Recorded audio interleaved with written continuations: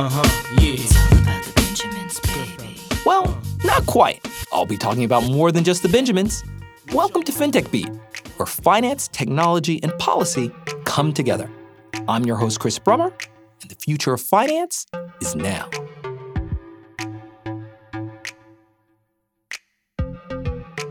Government seizures and sales of cryptocurrencies are now routine for our men and women on the front lines of law enforcement.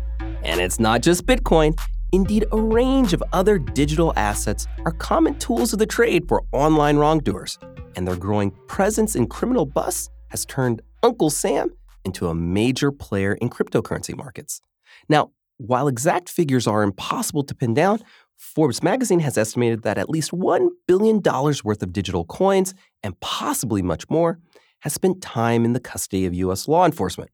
To get a sense of what this all means, as well as a couple of other crypto tax issues, FinTech Beat is aiming to sit down with the taxman.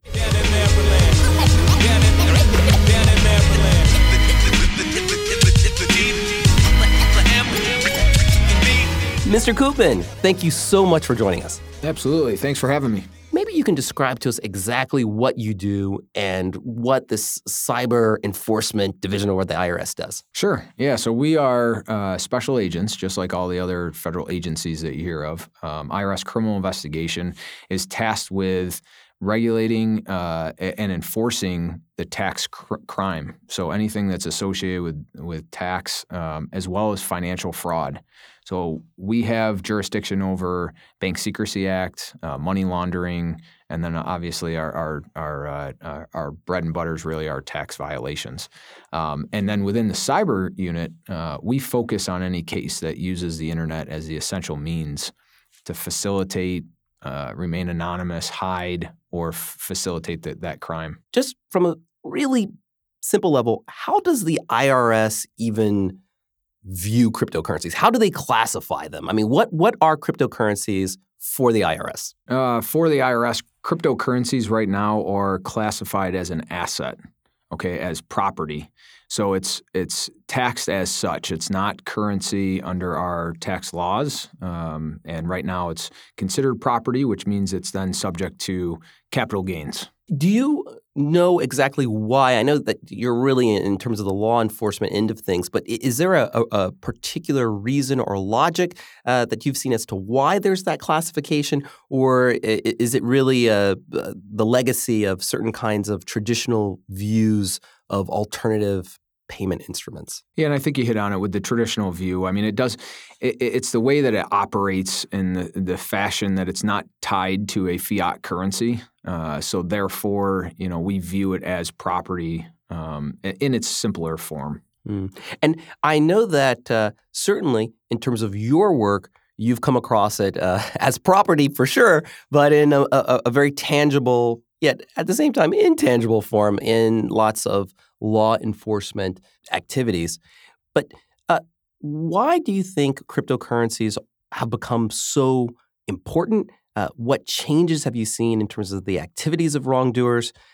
What can we expect to see when it comes to cryptocurrencies and, again, online wrongdoing? Yeah, good questions. I think it's become more popular for the reasons that cryptocurrency exists. I mean, it's easy to handle, to trade, to sell, buy, transfer. It's mobile. It's the anonymity that it affords.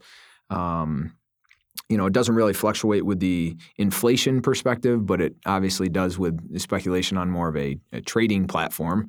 But all of that combined with low fees and the ease of use really, is what entices people to use it. From a criminal standpoint, that's the same reasons that criminals use it, is the anonymity, the ease of use, the mobility. All of those things, I think, make it a challenge for law enforcement as well. But cryptocurrency also having the ability to transact internationally, there's no boundaries. So, one of the things that people quickly see with cryptocurrencies is this is complicated stuff. I mean, it's you have very technical infrastructure, digital infrastructure supporting cryptocurrencies. How is it that criminals are so up to date with this stuff? I mean, do you see a different kind of criminal because of the sophistication, or do you think that there's just a lot of money involved and people tend to be incented to learn the stuff precisely because of the softer target or the bigger target that cryptocurrencies potentially present? Yeah, you hit it on a few points, key points. First off, I think some group of criminals use it because it's what it affords. It affords that anonymity and ease of use, and they don't really care, what's behind it. They just know that they can operate in that space a little bit more under the radar than other methods. And those folks really, it's cost of doing business. So if they have issues, that's just built into kind of their criminal enterprise. Then we're seeing this larger pool of, cyber criminals that they are more cyber savvy, and they have this new mentality of understanding the technology behind it and finding ways to thwart not only law enforcement but the financial sector from really any type of information sharing, which really makes it a challenge. And then the last thing is that we also see this what we call crime as service, where sometimes the folks committing the criminal activity are outsourcing their activities to a money laundering group that is versed in cryptocurrency, or hackers that are the ones that are doing the some of the more sophisticated methods. So it's like there's apparently a listserv of some sort, the criminal Angie's List or something, where you can go and find. It's called the dark web. The dark web, right? So how exactly then? I mean, from a law enforcement perspective, at what point did you guys or did law enforcement more generally start to recognize just how important, not just cryptocurrencies, but the dark web itself was becoming? I know that you've had a lot of interactions and you were involved in the Silk Road as well. But at what point did you guys really start to get a sense that this is big and it was important for law enforcement officials to get a hold of it? Yeah, and I think it was probably anywhere from 5 to 7 years ago when we really started seeing a lot of these investigations were leading us to forums or information that was being transacted on the dark web, especially on a larger scale. Some of these dark web marketplaces that are, you mentioned Silk Road. I mean, there's been a handful of them after that have been increasingly even more in transactional size. That just goes to show you the sophistication and the methods that the criminals are using to really get to their end goal. So because of the anonymity afforded to lots of these cryptocurrencies, many of our listeners, have cryptocurrencies and they're using them. How do I know that the cryptocurrency, whatever cryptocurrency that I'm using, if it affords a lot of anonymity or pseudonymity, how do I know that that's not somehow tainted by some kind of previous illegal activity?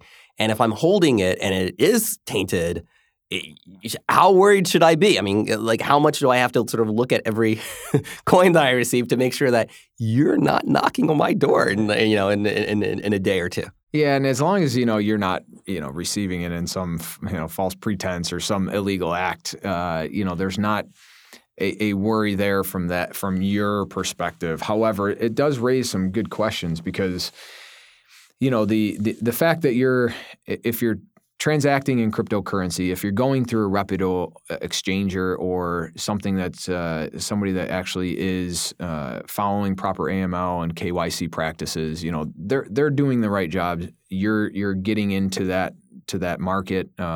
It's probably pretty safe that you don't have anything to worry about. It's when you're transacting peer-to-peer, person-to-person, or anything like that, where you're not sure of the source. It could very well be, some type of a laundering transaction.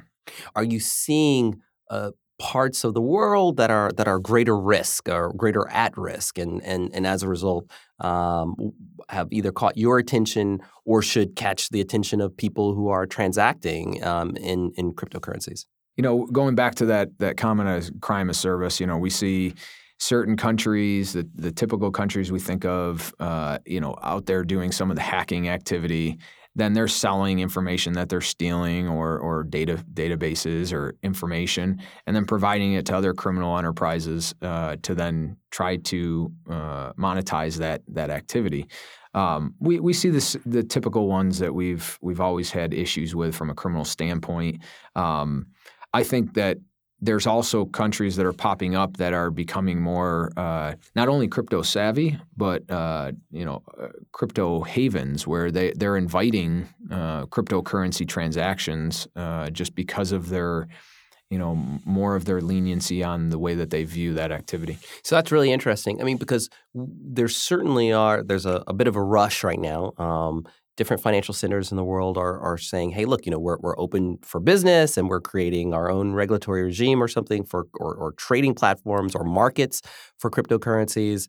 This stuff is, it's digital. It's therefore very mobile, and there has been a growing sort of awareness or concern that without adequate controls, that some jurisdictions may be facilitators of criminal activity. Is part of the work that the IRS is doing is surveying, what these other countries are doing, and how hard is it to enforce even U.S. rules and to ensure that these other countries are sort of complying with these AML rules when, again, they could be very far away, and it's probably pretty hard to sort of see what level of enforcement they're actually exercising. Yeah, good question. So several points to that. I mean, internally within IRS criminal investigation, we're very closely tied into several organizations at an international standpoint. FATF, OECD, some of these organizations that or task forces that are really stood up to look at those issues and address the policies and regulations around these that. International standard-setting bodies. Yes, absolutely. The kind of galactic senate of international crime fighters. And it has to be done. These cases are almost 100% internationally based. They always touch some other country in some form or fashion. So not only does it require us to be in cooperation and coordination with these other countries on the regulatory side, but then also partnering with them on the law enforcement side, because when something occurs in another country, like you mentioned, we don't have the jurisdiction to just be going over and trying to take matters in our own hands. So we have to rely on the relationships we build with those countries, with the law enforcement there, to work in partnership to go after those criminals. And we've had a great success in doing so. Is there anything that would make the lives easier for law enforcement? Like, is there something that folks sort of wish that they could have, but either from a technological or from a regulatory standpoint, it's just sort of makes sort of cleaning up markets and keeping markets clean just more challenging? Yeah, there's a few things. I think you hit on it with the regulatory. We have to get our international partners not only some countries are very advanced, others we have to get them up to speed on the technology, the understanding of cryptocurrency and blockchain and how this and the dark web and how that factors into some of the activity and how to put boundaries and good guidance around it so that they're capturing the correct data that we can share. And then going to data sharing itself, we as in law enforcement and countries cooperation, we have to get smarter and faster at that process. We have a process currently that is under the MLAP process. It does take time to kind of route that information through.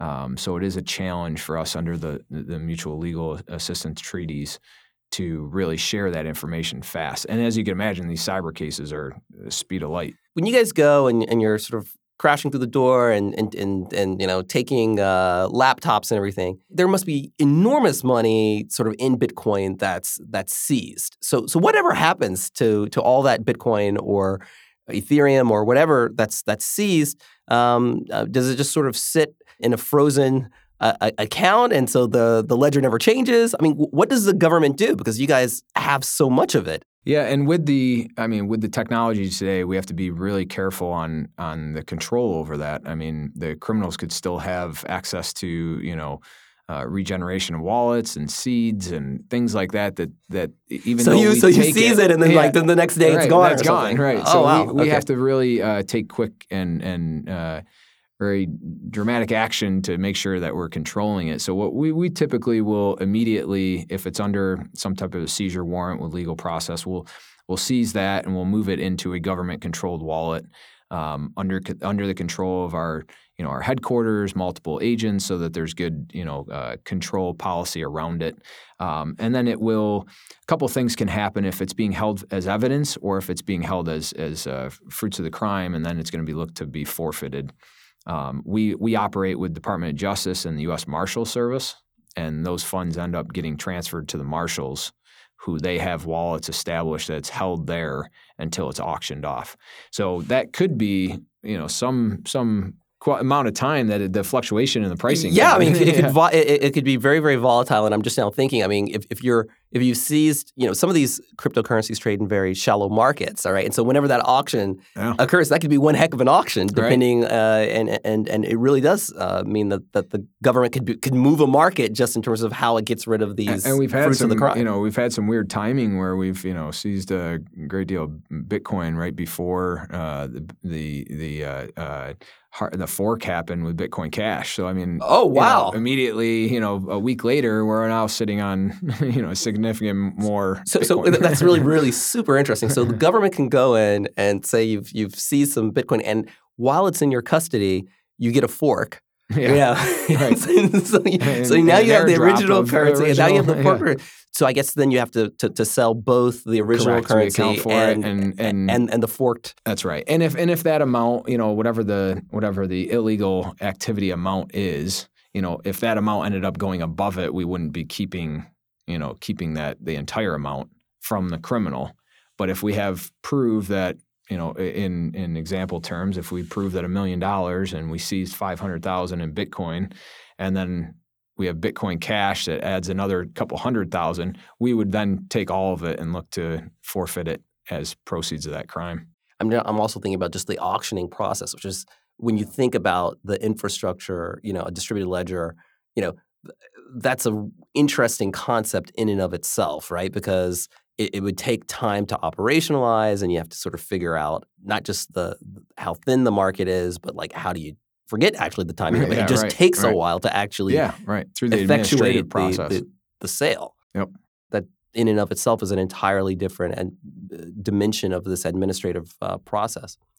We'll end with whether or not you can tell us a little bit of details of maybe your wildest or most interesting sort of Bitcoin or cryptocurrency case. I think to kind of leave a good mention of hanging here on a twist, but there's going to be something coming out that's going to be a pretty phenomenal case that was worked by one of our agents out of our cyber crimes unit, and you want to talk about an international magnitude of some just really awful illegal activity.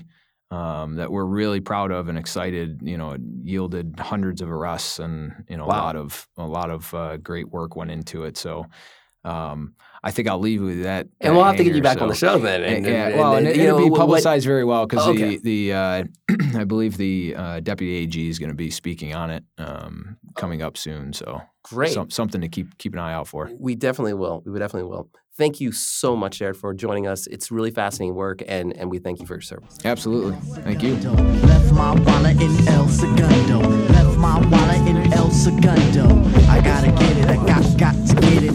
I was able to pry just a little more about this potentially explosive case.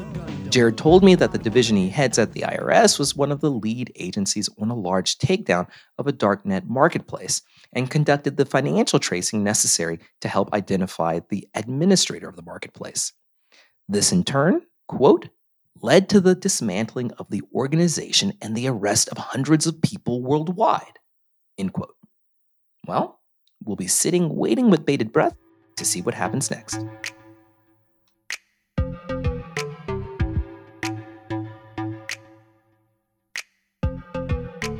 if making policy for cryptocurrencies is hard, enforcing crypto laws might be even harder. Not only do you have to navigate a range of digital infrastructures, including the dark web, but you also have to identify just what wrongdoing is taking place and then coordinate with far-flung regulators in attaining evidence and witnesses. And then, even once you make a bust, you have to figure out a way to safeguard and perhaps auction off the gains that you've seized. And with cryptocurrencies, it's no easy job. Thanks for listening. If you enjoyed the show, please be sure to subscribe on Apple, Spotify, or wherever you get your podcasts. And we'd love to get your feedback. If you'd like to get in touch, just hit me up at Chris Brummer DR. That's at ChrisBrummer DR. We'd love to hear from you.